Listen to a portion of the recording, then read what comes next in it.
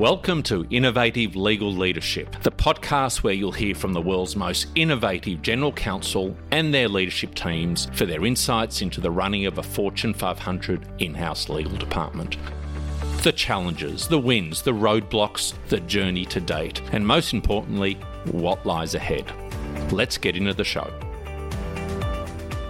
Hello listeners, Cynthia Loren here with you. Today I'm pleased to share with you a conversation I recently had with Veta Richardson, President and CEO of ACC, the Association of Corporate Counsel, and Associate Professor at Georgetown University. Veta is a powerful voice in the legal profession and a force for positive change. In this interview, you'll hear Veta's story and just a few of the amazing accomplishments she's been a part of during her career, including being an advocate for better representation of women in the legal profession. Veta will also talk about her passion for mentoring young lawyers and how that passion and her experiences mentoring hundreds of lawyers over the years resulted in her publishing a best-selling book. Veta's been a huge inspiration to me, and it was a real thrill to have her as a guest on the show. So sit back, relax, and happy listening.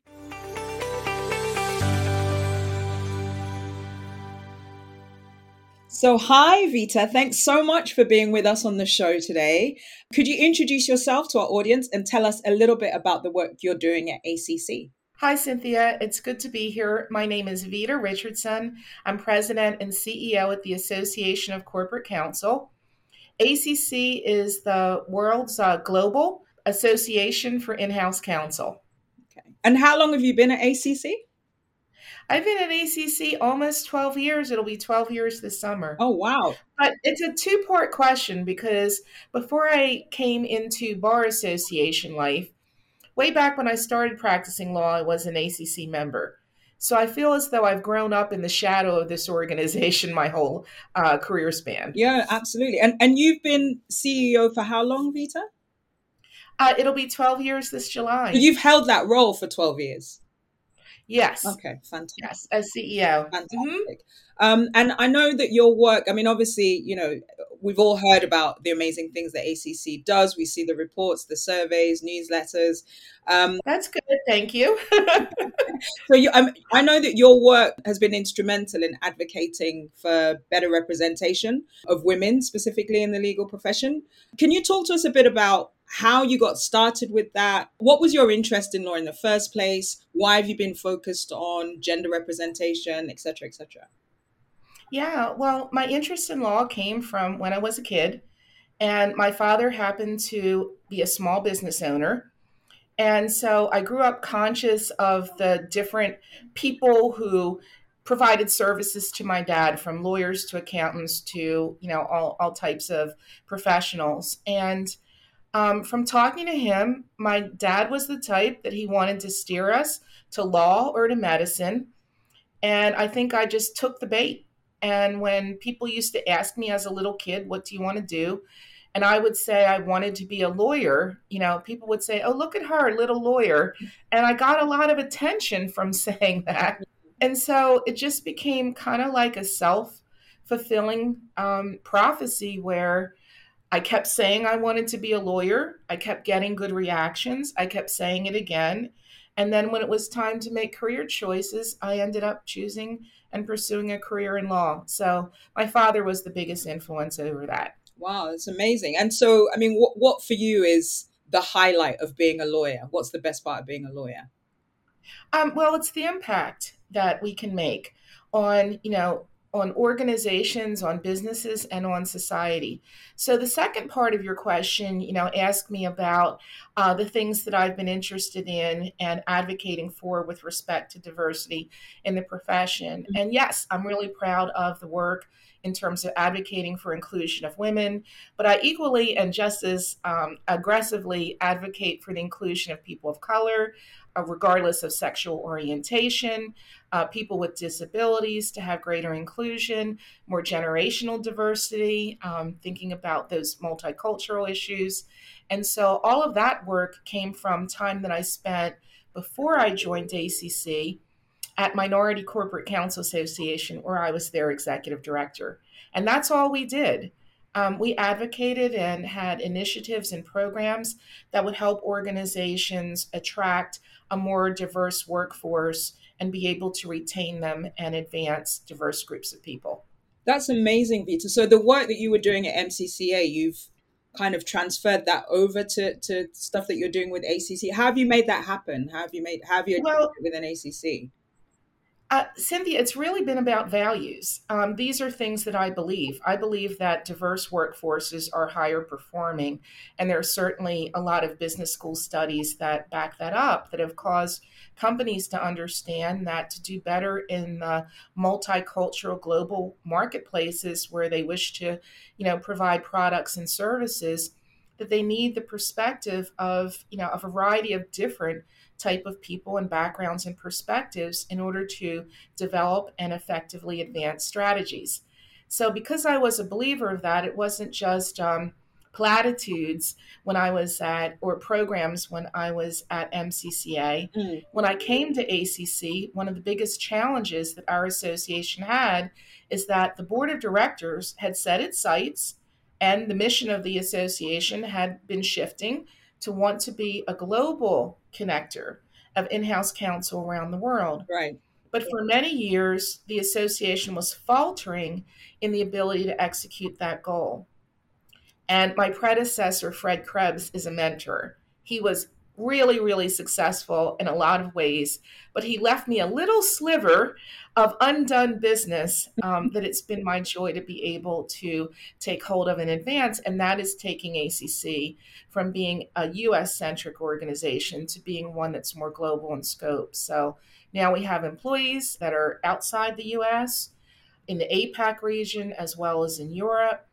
We have members spanning more than 85 countries around the world, more than 10,000 unique organizations, and between 45 and 46,000 members around the world. And none of that would have been possible if ACC had continued to do business the way that it always had, which was not to think about the multicultural capacities of their employees, not to want to hire people who brought different language skills and cultural perspectives, um, to also how we outreach, to people who are outside the United States, and shifting how we look at content. So our staff is extremely diverse, and we're very proud of that. I think more than 23 languages are spoken just within our team here at ACC. Wow, that's amazing. And when you look at our global board of directors, our board of directors span at least 10 different time zones. And, and we have board members from all over the world. And it's that perspective, that, diversity in all sorts of ways that have enabled ACC to excel and to be the market leader that we've become. Yeah, I mean, I have to say the outreach is phenomenal. Like I said at the beginning, I see ACC on absolutely everything. So, congratulations on just the phenomenal work that you've done in growing it into a truly global organization. Well, thank you. I guess you've heard. I don't know if you've heard. I'm going to be coming to Lagos in a couple of weeks. So I hope that we'll have opportunities to get together there, and I'm going to be visiting with some of our members in Lagos. That is amazing news. So ACC comes to Africa. I love it. Yes, that's great stuff. I know you must have a ton of sort of stories and experiences at ACC. Can you give me maybe one of your favorite highlights in this role? Like, what's the best part of your role, or what's kind of been one of the best experiences that you've had doing this role? Gosh, so many good times at ACC. It has to be when we reopened post-pandemic. That has to be, one of the highlights, for us, because, we were all going like gangbusters, and then the pandemic hit and shut us down.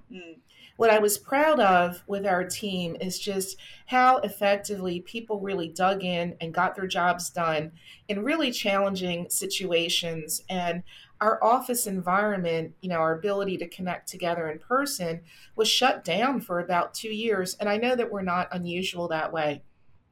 But during that time, we would come together for virtual coffees. So we were able to maintain through our online connections a strong sense of community and desire to support one another, both professionally as well as the challenges that we were going through all, personally in our home lives. But it was a great time when our employees voted that they wanted to come back on a hybrid basis. And we were all excited when we had the opportunity to host our annual meeting for the first time in so long. So when I look back on highlights, it's like that meeting really stands out for me because we went through years where, you just really miss the personal connections. Yeah, absolutely. Yeah, no, I could definitely imagine how, just how important that was, just the getting back together. And I think every workplace probably would resonate with that. Absolutely. Vita, I know you talk a lot about the importance of having a seat at the table, and you actually have something called the Seat at the Table initiative. Can you talk to us a bit about what that is and why you feel it's so important for GCs, CLOs to have a direct line into CEOs in organizations?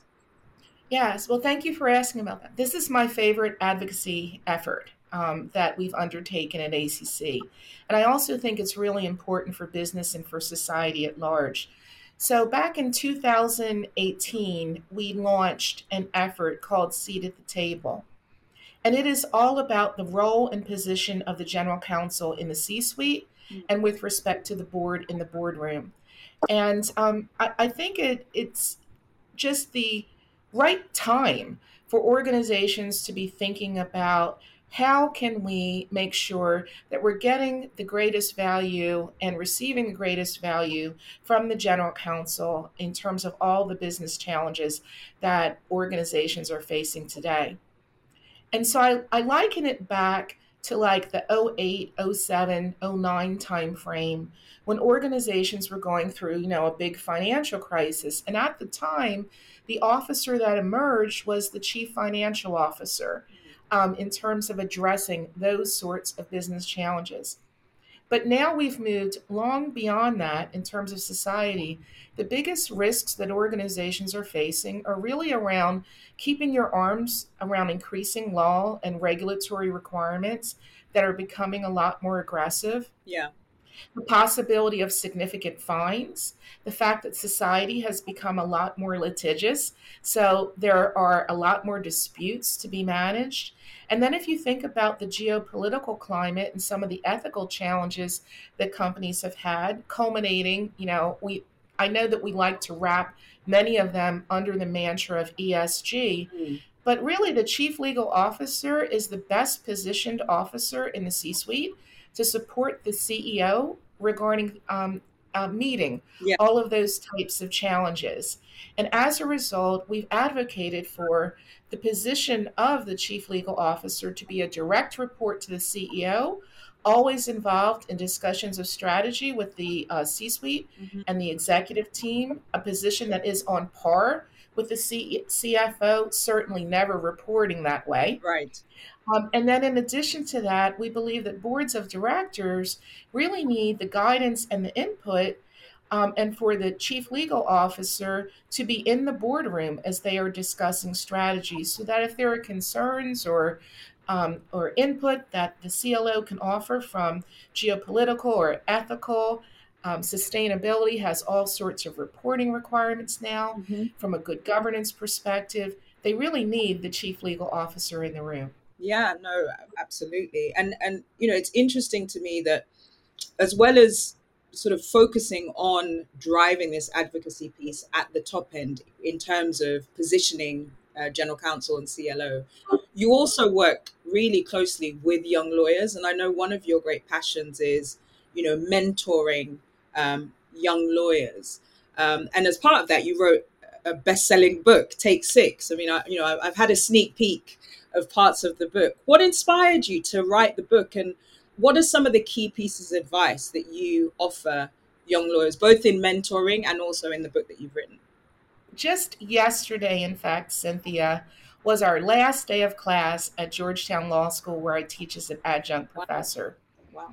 So I just had the chance to wish this latest class well as they're about to graduate and move out into the profession. So from the time that I was even a young lawyer, I always have been one, to help others, mentor others, share my experiences, because I believe that regardless of what stage you might be in your career, there's someone you can always reach back and offer a hand. Yeah. If you're in law school, there's someone who aspires to go there. If you're a young lawyer, there's a law student who's going to need guidance to find a job. When you're a mid lawyer, there's a new lawyer, so on up until you're a more, I'll call myself a more seasoned lawyer.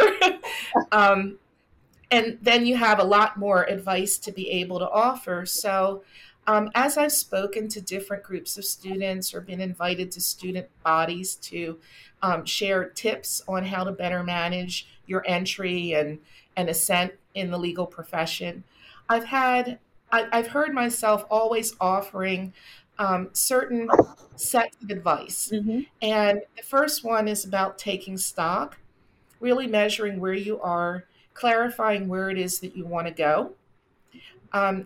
Take risk. Don't put your head down, always doing the same thing. Be open to new challenges, taking on things that feel risky for you. Learn how to take credit for your accomplishments without seeming braggadocious, but don't shrink from the spotlight. Yeah. If someone tells you you've done a good job, don't deflect the attention away and, oh, it was nothing, as sometimes people do, being so humble. Yeah. Allow yourself to be thanked, and also be able to take note and be able to speak to your accomplishments or how you helped produce a great result. Take a hand. This is the most important one for me, that and take stock, which is all about being humble and knowing when you need to reach to someone else for help, as well as being generous to reach out your hand to someone else. Right. And I believe that in life, if you tend to be a net giver, someone who's helping more than perhaps you're asking, it also helps you develop this fantastic muscle memory for solving problems, because you've helped someone else figure out a career challenge. When you encounter shades of the same thing, I think we're more adept at being able to solve it. So take a hand is really important. Take a stand is all about standing up, acting consistently with your values. And at different points, we're all challenged to be able to do that. And then the last one, take command, is recognizing that as you grow in the profession or asked to manage and lead a project, we all have opportunities to lead. And we have to lead in our own sort of style, not necessarily trying to morph ourselves into what we believe is a little box of how a leader behaves. But we all have to bring our own authenticity. Yeah. So it's take stock, take credit, take risk, take a hand, take a stand, take command. And that's the advice that I've always given to students. And so when the pandemic hit, I just thought, now's the time to really write it down. Yeah, that's awesome. And how long did it take? How long was the writing process in terms of putting the book together? Oh, about 6 months. And I'm not shy about sharing that I took a hand. I had a ghostwriter, and boy, was she terrific. She was based in Melbourne, Australia, and I'm outside of Washington, D.C. So it was like my evening, her next day, early morning, when we would have our conversations. So she would literally have coffee and talk to me, and I could have a glass of wine and talk to her. So I was kind of winding down as she was winding up, and we were really good writing partners. And, so I credit her really with helping me put it in paper. Yeah, well, I mean, congratulations. I know it's now, it's regarded as a best-selling book. So that's a huge accomplishment. And it's great that you've kind of, put that advice down so that we can all learn from it. I love the take a hand and take command. I think that's, with my rather English accent, it doesn't sound quite as cool. But it's all great advice. Veta, I know you spend a lot of time, you talk to the universe, if you like, of, lawyers from, the most senior to the most junior. And I know that a lot of what you're doing is listening, engaging with GCs. You're hearing all sorts of things from general counsels and CLOs across the world, effectively.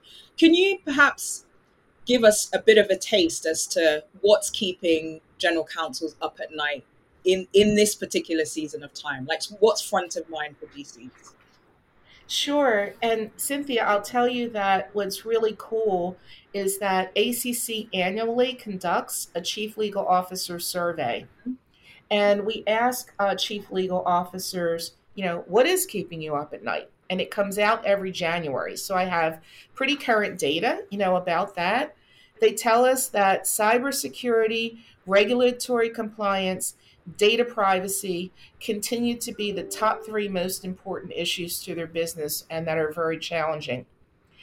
They also project that getting their arms around some of the social and workplace issues in the DEI space is also trending in terms of areas of focus and need for more intentional thought and follow through. Yeah. But clearly, if you think about the top three, it's really about the regulatory challenges around those areas and projecting that environment is only going to get increasingly more challenging.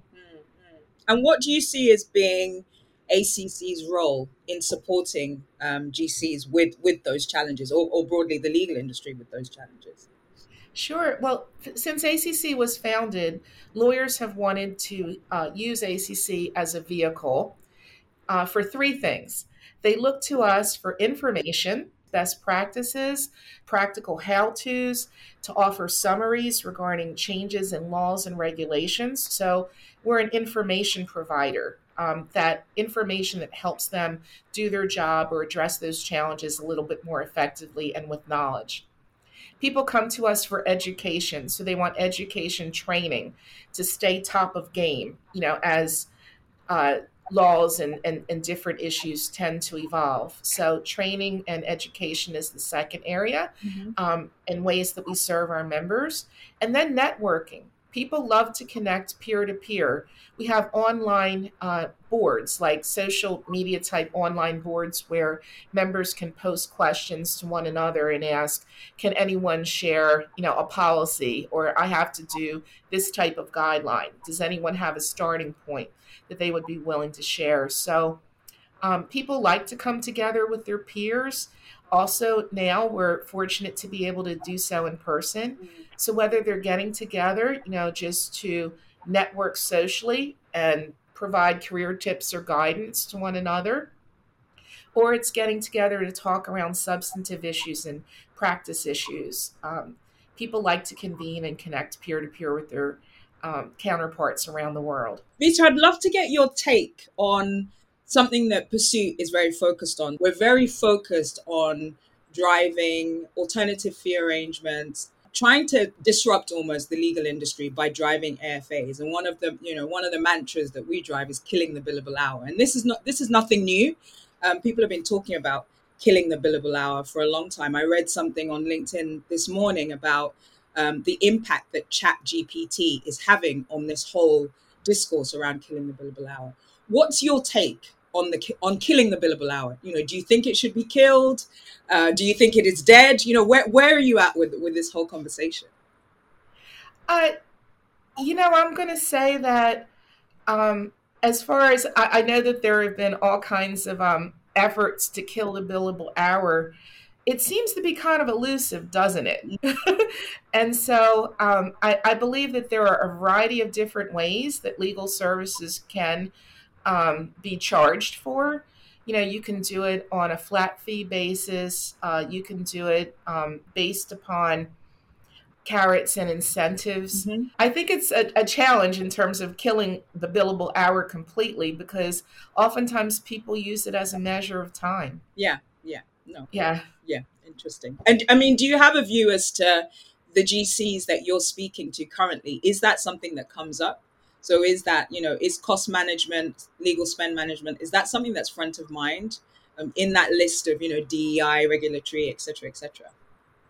Yeah, well, I think that in law departments, especially, they're trying to be good contributors in terms of how they manage the corporate assets that are entrusted to them, people, technology, and finance in terms of budget. Mm-hmm. So, certainly to the extent that they can find more creative ways or innovative ways to look at how they're charged for legal services or who Mm-hmm. they're purchasing legal services from. And I mean that in the broader sense because many organizations have adopted terrific legal ops functions that help them to take more business minded approaches. And I think that that will continue to be a trend that we see in the in house community and with general counsel because they're expected to run the resources that are entrusted to them in a very responsible way and having their eye on return on investment.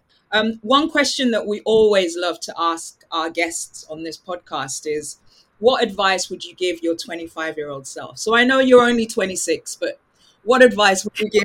Thank you. What advice would you give your younger self, Vita? Oh, I think I would tell her to slow down. When I was 25, I was in quite the rush. So, I was rushing to become a lawyer.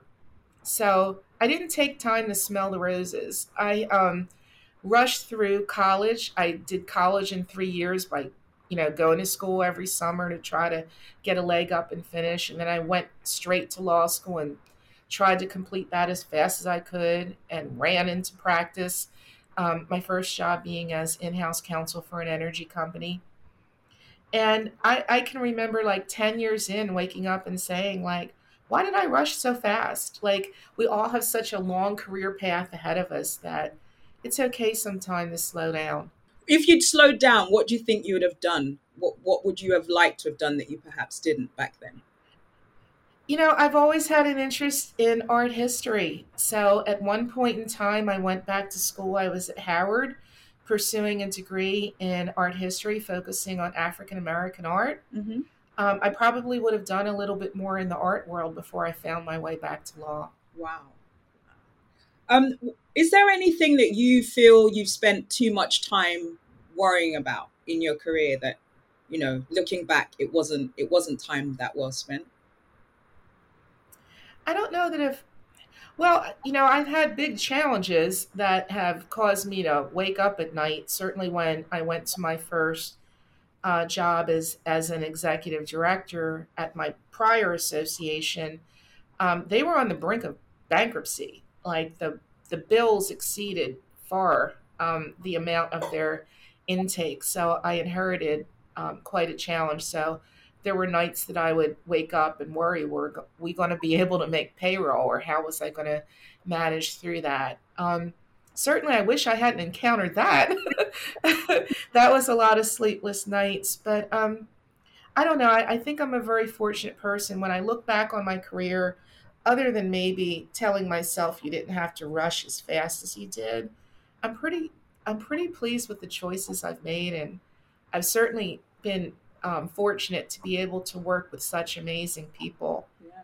And so that's what I reflect on the most. Yeah. No, it's awesome. Fantastic to hear. And my final question to you, Vita, what does the future hold both for you and for ACC? So, what is the vision? Where do you see both yourself and the organization going?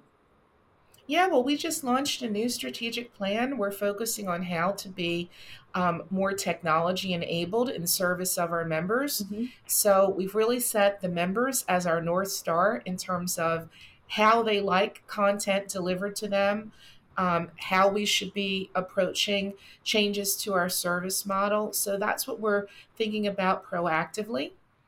I think that ACC is well positioned to continue to serve the general counsel market and members of the law department. And I mean that broadly to include the legal ops professionals, the lawyers, and others. And so that's what, we'll continue to be dedicated to doing. It's been 40 years for our association at this point. Mm-hmm. And I'm sure that there will be a lot of challenges, but I think the future looks pretty good for ACC.